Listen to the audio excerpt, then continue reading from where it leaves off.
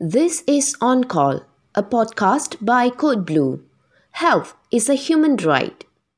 Hello, I'm Kanmani Batumale from Code Blue. These are the headlines for the day. The MySJ system sent erroneous COVID-19 booster vaccination appointments to teenagers who are not yet eligible for third doses, as well as mistaken fourth dose appointments to adults. MySJ blames technical issues without stating how many erroneous appointments were sent out from the app. If you received an appointment for a fourth dose for yourself or a booster shot for your teenage kid, please cancel the appointment. Don't turn up at the PPV. PPVs will turn away teenagers who turn up for booster jabs or adults who turn up for fourth doses. Sarawak has vaccinated nearly 70% of its pediatric population aged 5 to 11 years with their first COVID vaccine dose, the highest coverage in the country. All other states have not managed to vaccinate more than half of their under 12 population. Deputy Health Minister Dr. Noor Azmi Ghazali says Sarawak doesn't just depend on registrations and appointments issued from the MySJ application, as health workers conduct school-to-school visits to vaccinate children. According to Dr. Noor Azmi, Health Minister Khairi Jamaluddin has dubbed Sarawak the land of vaccines.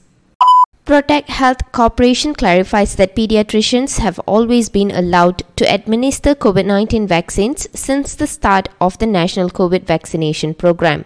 Paediatricians can join as a participating specialist clinic. If they are providing services in private hospitals, they can participate through PPV private hospitals. Khairi says the Health Ministry's proposed generation smoking ban is not a threat but is aimed at protecting the health of future generations.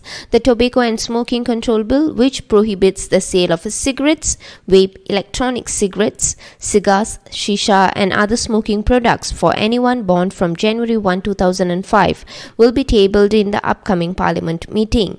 Khairi says he will also table the bill at the Dewan Rakyat Special Select Committee on Health, Science and Innovation. The Health Minister points out that the percentage of smoking among youths did not show a significant decline. On the contrary, there has been an increase in the use of next generation smoking products such as electronic cigarettes or vape, which are more appealing to users. The proposed generation smoking ban may affect nearly 126,000 adolescents who currently smoke and will turn 18 next year. A 2016 study by the Institute for Public Health on children aged 12 and below then who were born from January 1, 2005 found that 125,714 children smoke conventional cigarettes while 62,306 children use electronic cigarettes or vape. Another MOH data set from its oral health without cigarette smoking program shows there were 6,110 smokers among those born from January 1, 2005 onwards in 2018. The figure more than doubled in 2019 to 13,426 smokers but declined slightly to 12,634 smokers in 2020.